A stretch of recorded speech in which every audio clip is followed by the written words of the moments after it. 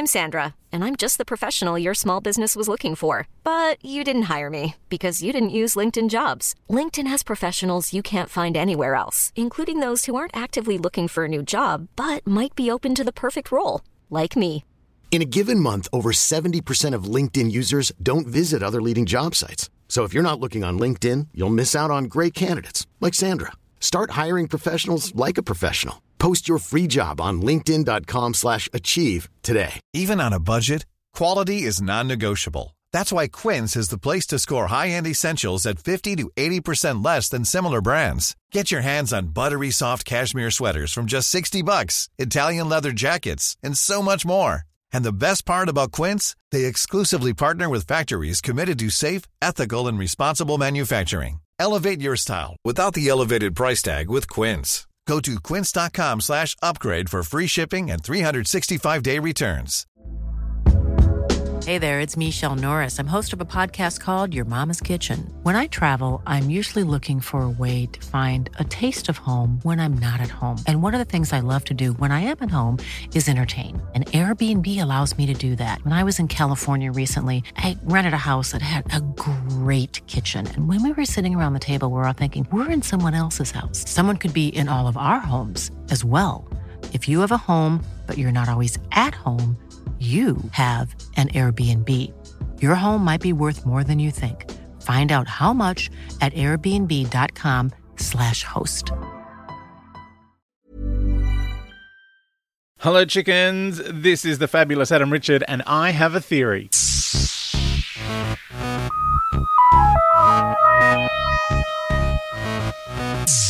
Okay, The Frontier in Space, Episode 4. We're on the moon prison, the lunar penal colony. Oh, my God.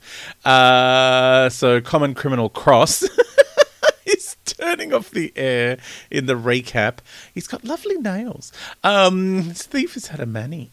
The doctor is banging on the door with his oxygen tank, and the professor's like, they weren't here, and he collapses on the ground. The doctor says, we have to try.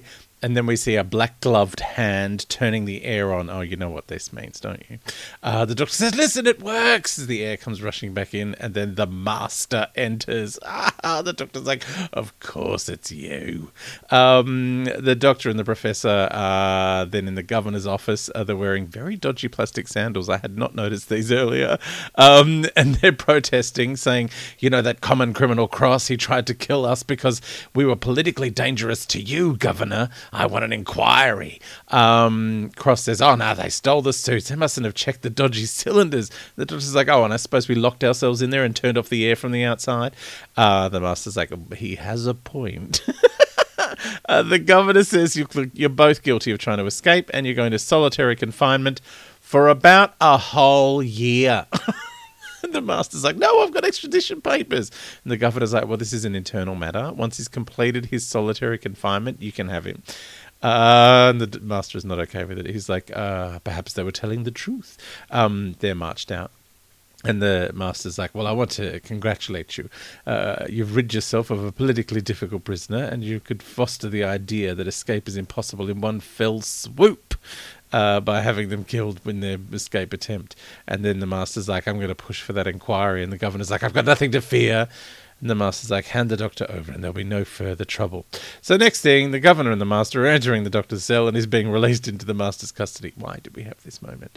The master starts reading the charges out. They all sound a little bit dodgy. One of them was like embezzling funds, stealing a spaceship, landing it somewhere you're not meant to land it. And it was like, it's a parking fine, mate. The doctor says the master's credentials are forged. The governor shouldn't believe him. And then the master says, I have his accomplice locked up in my ship. That means she's in prison number 4. The doctor turns up with the master and some military, and they're locked in a cage in the cargo hold of this other ship. There's Joe's there already. And the master's like, oh, this is a reversal. I remember you once visiting me when I was in prison. That was in The Sea Devils. Oh, my God, I want to watch that one now. Because it's 6 episodes of fun. The master says his employers are very interested in the doctor, and Joe says, oh, the Ogrons.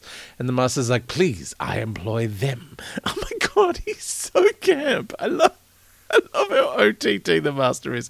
Like, you know... when the Doctor, like when the Master in later series became really over the top camp, I'm like, oh, come on, this isn't keeping with his character. And then you go and watch this one and you're like, oh no, that's totally within keeping. Like, this is Missy. It's like, oh, I employ them. The Master says they're in an interplanetary police spaceship, especially built for carrying prisoners. So there's no point of trying to escape. And the Doctor says it's stolen, of course. And the Master's like, of course. And then he points out there's a closed-circuit television camera that will constantly watch them. And it looks like the fake camera that they used to use in this bookshop that I used to work in. It was an adult bookshop, so don't go in there. Joe wants to know where they're going, and the Master says they'll find out when they get there. Oh, all right. The Doctor urgently tells Joe they have to escape. He pulls a filing wire out of his shoe. I know. They took his sonic screwdriver to the space prison, apparently. Sorry, the lunar prison. It was the last Doctor, the 13th Doctor who was in the space prison. This is the lunar prison.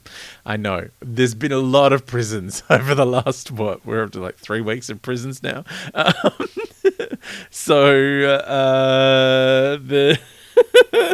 The Master, the Doctor goes, oh, this is what we're going to do. The Master's going to set the controls. The ship will fly under computer power. And then we see the Master getting changed into his normal Master outfit.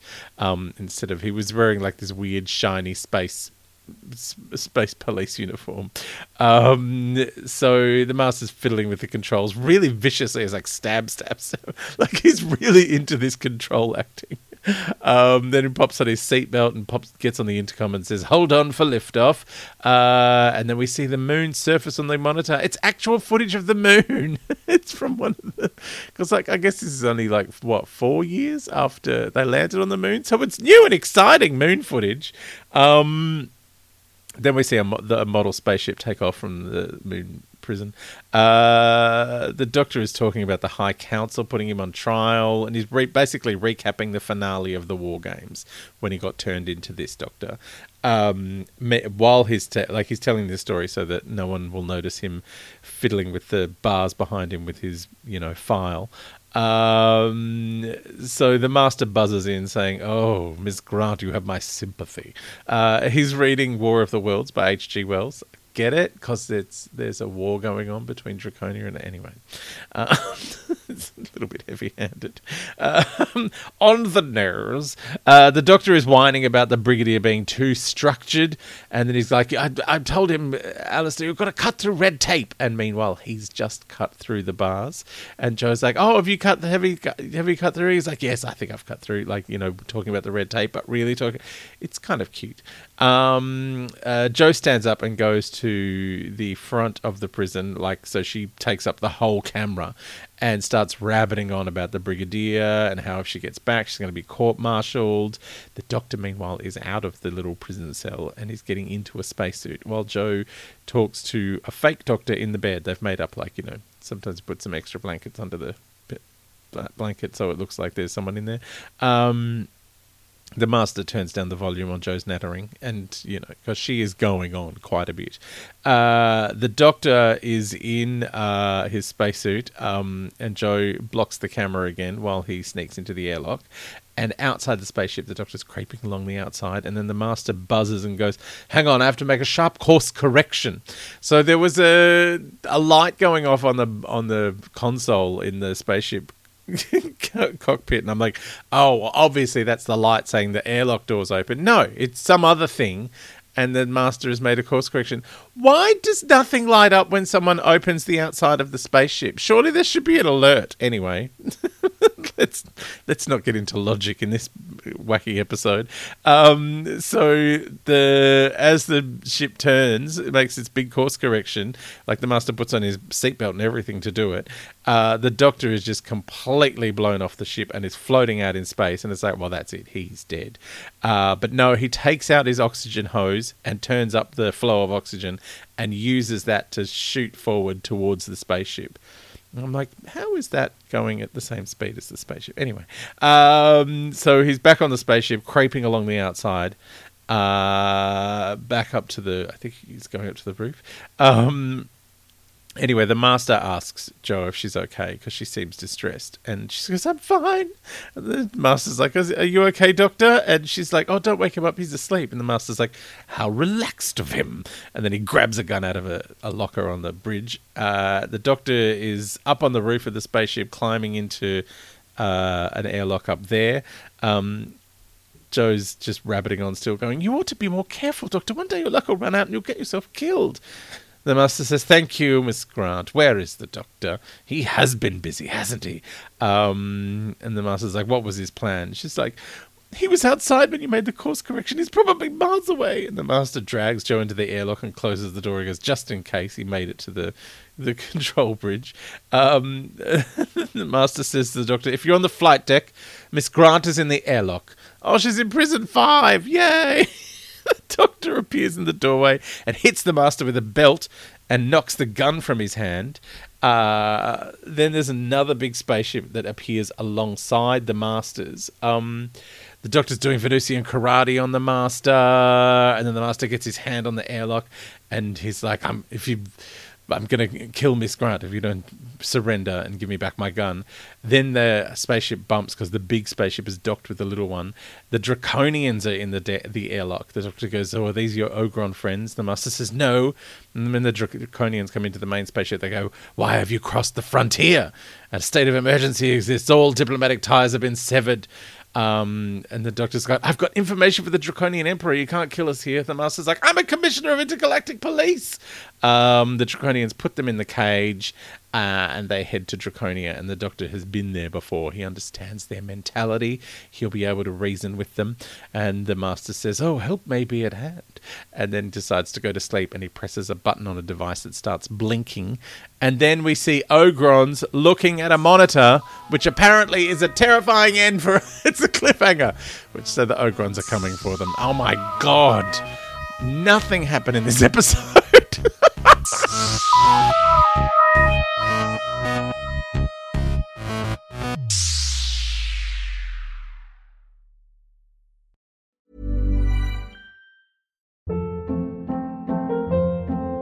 Hold up. What was that? Boring. No flavor. That was as bad as those leftovers you ate all week. Keke Palmer here. And it's time to say hello to something fresh and guilt-free. Hello Fresh. Jazz up dinner with pecan-crusted chicken or garlic butter shrimp scampi. Now that's music to my mouth. Hello Fresh. Let's get this dinner party started. Discover all the delicious possibilities at hellofresh.com. Planning for your next trip? Elevate your travel style with Quince. Quince has all the jet-setting essentials you'll want for your next getaway, like European linen, premium luggage options, buttery soft Italian leather bags, and so much more. And is all priced at 50 to 80% less than similar brands. Plus, Quince only works with factories that use safe and ethical manufacturing practices. Pack your bags with high-quality essentials you'll be wearing for vacations to come with Quince. Go to quince.com/pack for free shipping and 365-day returns.